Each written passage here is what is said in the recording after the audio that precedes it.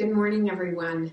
The month of May has been particularly engaging for me from the perspective that our sermons and our messages have all been towards the theme of missions.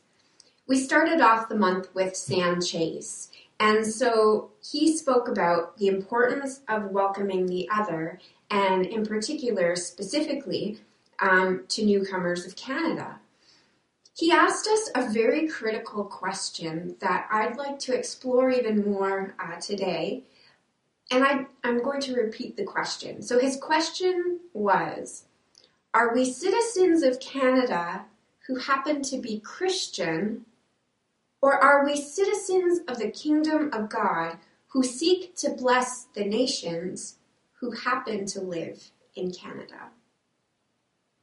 And then we heard from Pastor Steve, who spoke from the book of Luke and asked us another really interesting question. He asked, what if we looked at where we were sent from instead of where we were sent to?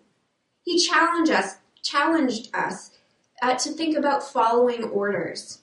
He told us that in the army that there was the commander's intent and the end state, and what happened in between, well, that was kind of up to the soldiers to figure out.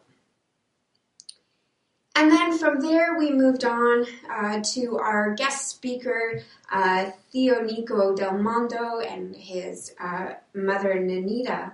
And we heard about God's story. We heard about the story of Esther and God's working in her life. Although in our Zoom time, we learned actually that God's name isn't ever even mentioned in Esther's story, and yet we see God's hand working in her story, and so it's really very interesting because Esther was empowering, and she stood up for her people, and she took risks to set them free. She loved people.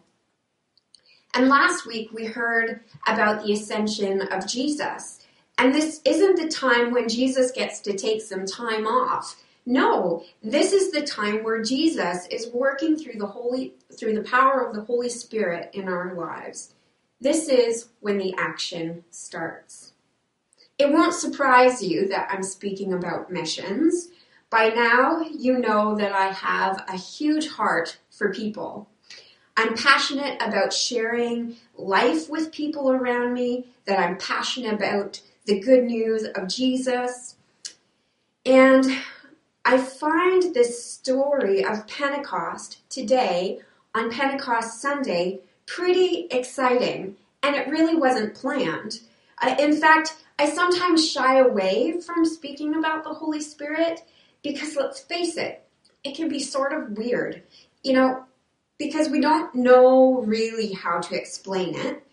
It's something that is beyond us, and even sometimes beyond our imagination, and yet here we are, our lives bearing witness to the work of the Holy Spirit.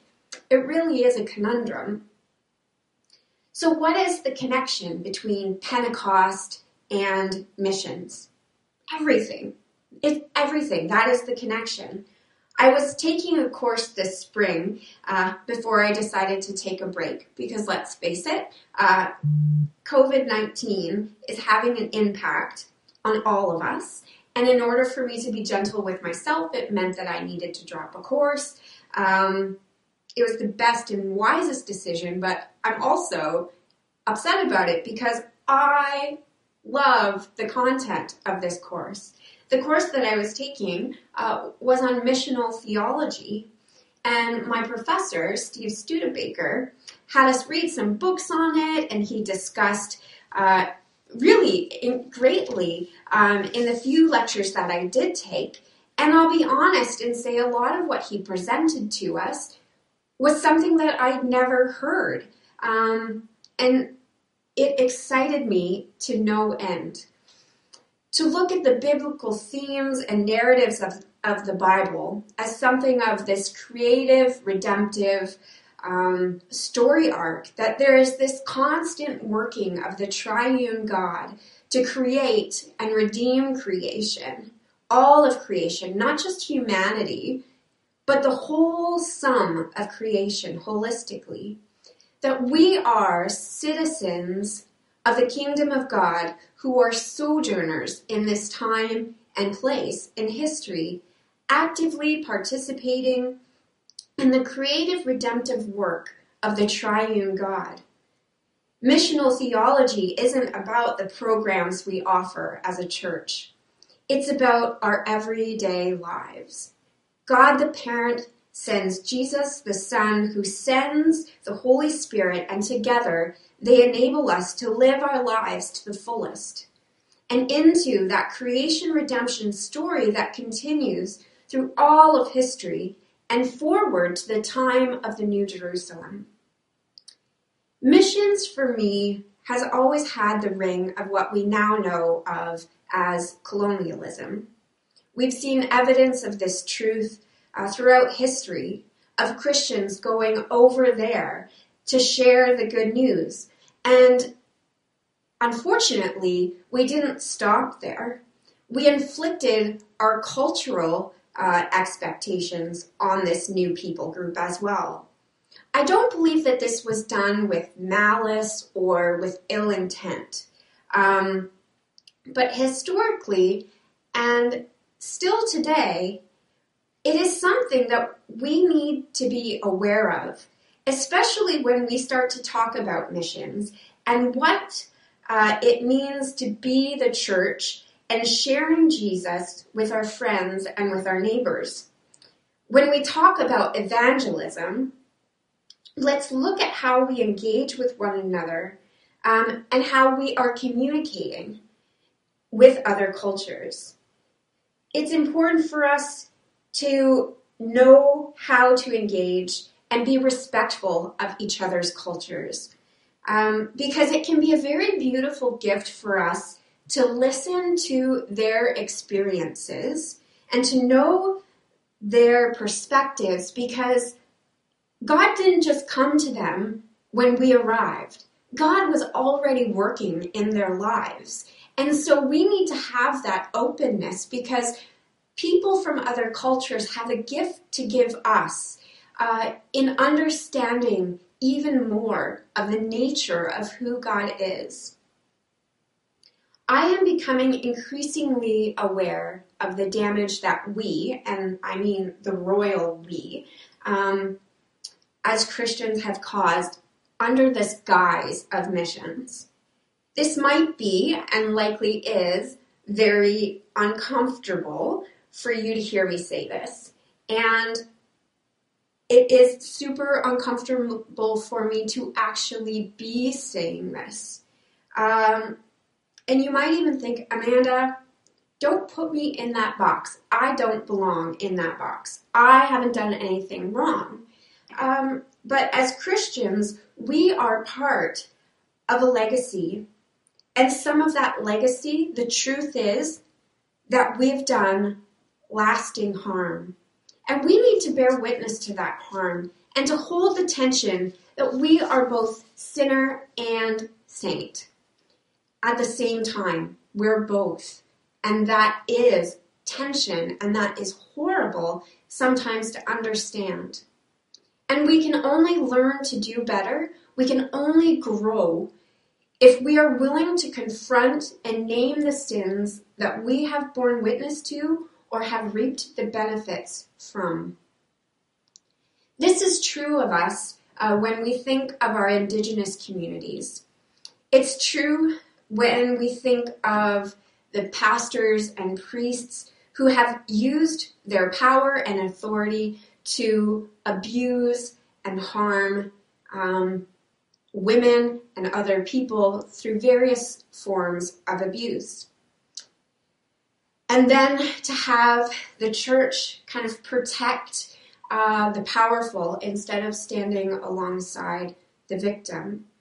We see systemic racism and fail to stand up for our friends and neighbors who bear the untenable truth that it will be more difficult for them in life based solely on the color of their skin or their geography. And this is just not okay. We disregard creation and we fail to cultivate the earth. Or we mock those who choose to protest over climate change. Why do we need to worry about climate change when God will renew it? Or for some people, they believe that God will completely destroy this earth and just create something new. But as Christians, we've been invited to something deeper and more meaningful. We've been invited into this creation redemption story to participate through the power of the Holy Spirit, to set captives free, to care for our earth, and to see humanity and creation flourish and thrive. That is the gift of the power of the Holy Spirit. When thinking about sharing the good news, many people equate that with invite them to church so they can come to church and be Christians. But what happens if the church is a very highly triggering place for them?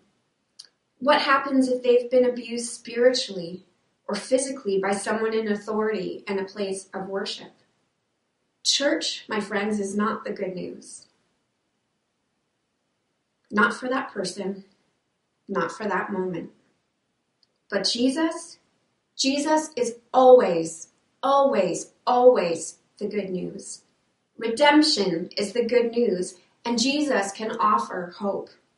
Please don't misunderstand me. Church is vital and important. Please don't get me wrong. But let's not confuse our worship services with church.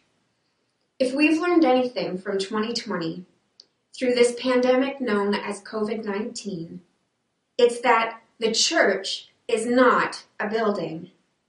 The church is not a building, friends. The church is a family. The church is the emotional connection that we all have to one another. The church is the working body of Jesus Christ. The church doesn't have borders or walls. We can move anywhere. The disciples were sent from the upper room when the Holy Spirit came. The people heard the good news of Jesus in every tongue. There was this beautiful, chaotic diversity that shows us that the kingdom of God is full of diversity. They were sent out to proclaim the good news of Jesus, inviting them to become part of this amazing story of creation redemption for the flourishing of all people.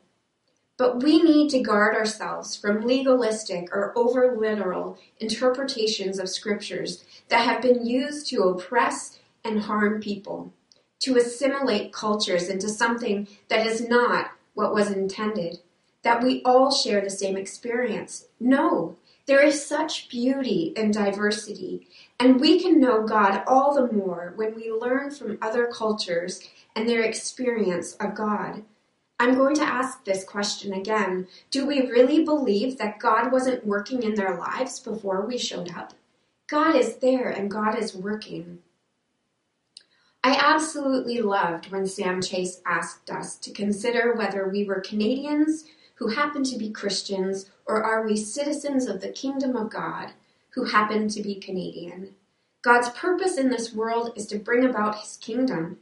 Through this story of creation redemption, we see over and over throughout the Bible, from Genesis to Revelation, the work of God never ceases to be about the Missio Dei, the sending nature of God. We're not sent as the people of God to just invite someone to come for 2 hours on a Sunday morning to 57 Queen Street in St. Catharines, Ontario. We are inviting them into something much, much bigger. We are inviting them to join the family with all its nuances and jaggedy edges and all of its diversity and beauty. Pentecost shows us that the Holy Spirit has come into the world, that when the Holy Spirit came, the people, all God's people, were sent people.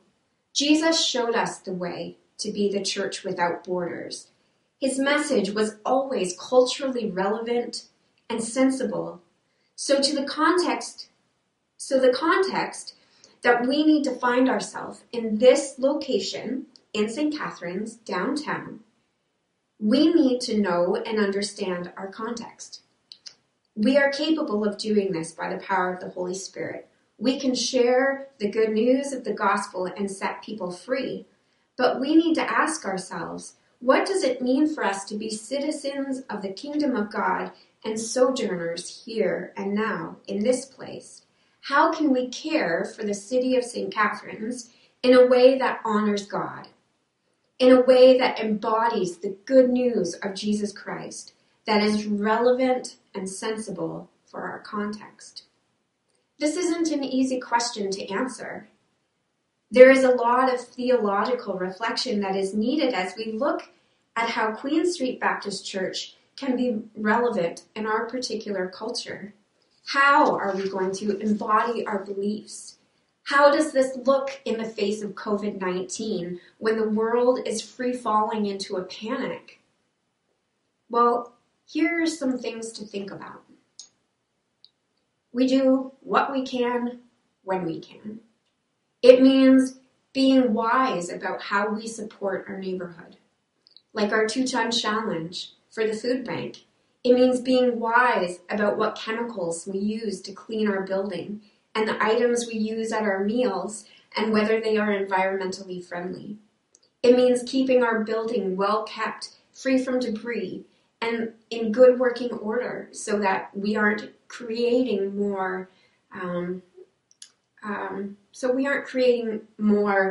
destruction. But what about us personally? Because being the church is more than just 57 Queen Street. It's more than just the building. I've said we spend about 2 hours on a Sunday morning here. So the rest of our lives are lived outside of the boundaries of this church. So let's look at how we treat our coworkers, our children, our spouses, our neighbors. Is the way we interact with them a means of grace? Does it promote or show evidence of God's creative, redemptive work? Or are we treating them poorly, dismissing them? Do we treat people who serve us coffee and our meals when we're actually able to be in restaurants? Do we treat them well? Do we provide generous tips?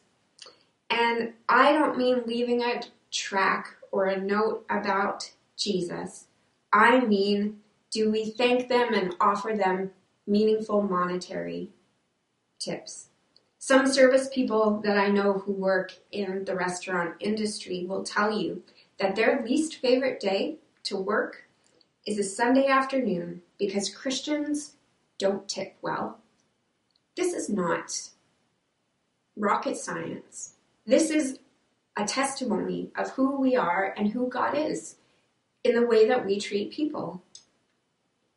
A little story.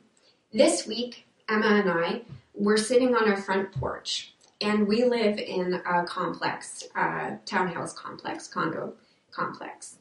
And the parking enforcement car had come through a couple of times, and he drove by twice. Once while just Emma was out, and then again when we were both out. Each time, Emma smiled, and I smiled and waved when I was out, and he turned his car around. And Emma and I kind of looked at each other like, what's happening? You know, our car's in the driveway. There's nothing happening. I'm not sure why he's stopping outside of our house. But he just came to say thank you. Because in his line of work, people will often look at him with suspicion. And we smiled. Something as simple as a smile. It cost us nothing. In fact, I don't even know that either one of us really even realized that we had done it. But it was a kindness and a grace for him enough that he would turn his car around to say thank you. That is the creative, redemptive work of Jesus. that is showing the kingdom of God. I'm not going to name names in this, but I am going to share some stories of people who are a part of this church, who are doing amazing things in the community, who are sharing the love of Jesus. We have people from this church who volunteer their time for Meals on Wheels, for community care. We have people who are in helping professions, whether they are doctors, public health nurses, personal care support workers. They are helping people flourish. I know someone who regularly drops off baked goods to people and brings them meals. And I was especially touched at one point where this person dropped off cookies to the bank just up the street from here after they had been robbed, just to say, we're thinking of you.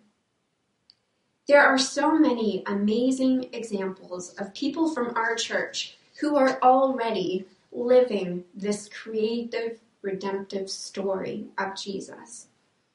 They are embodying it and living it out.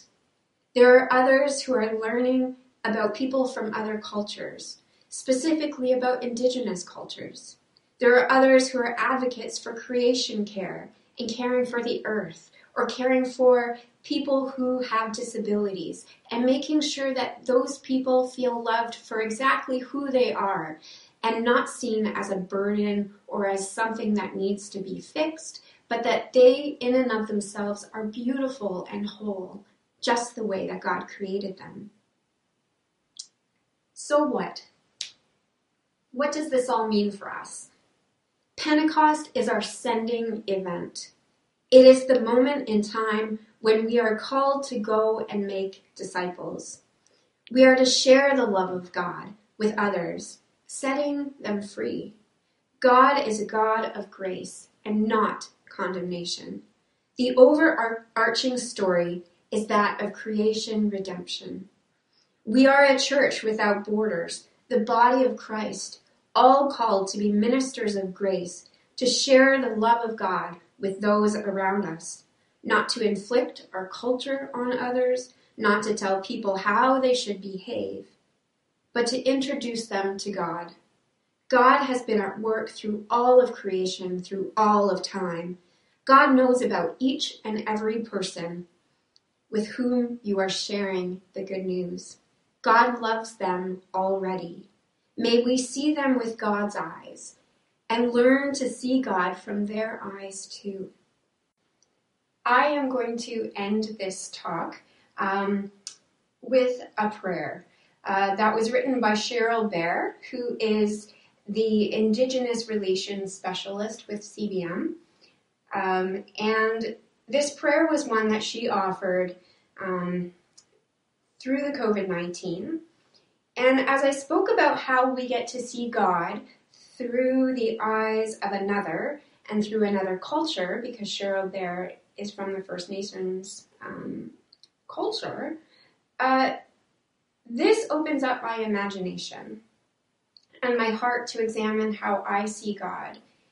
And it also expands my imagination to see how Cheryl experiences and knows God. So let's pray together. Grandfather, thank you for your great love for us. Living Word, let us remember and meditate on your faithful promises. Father of lights, you will see us through this time of darkness. Bread of life and living water, we are grateful we have enough food and water to sustain us. Please help us to see and help those who are hungry and need clean water. Man of sorrows, thank you that you walk with us through every valley. Bright and morning star, be our hope to see us through these uncertain days. Amen.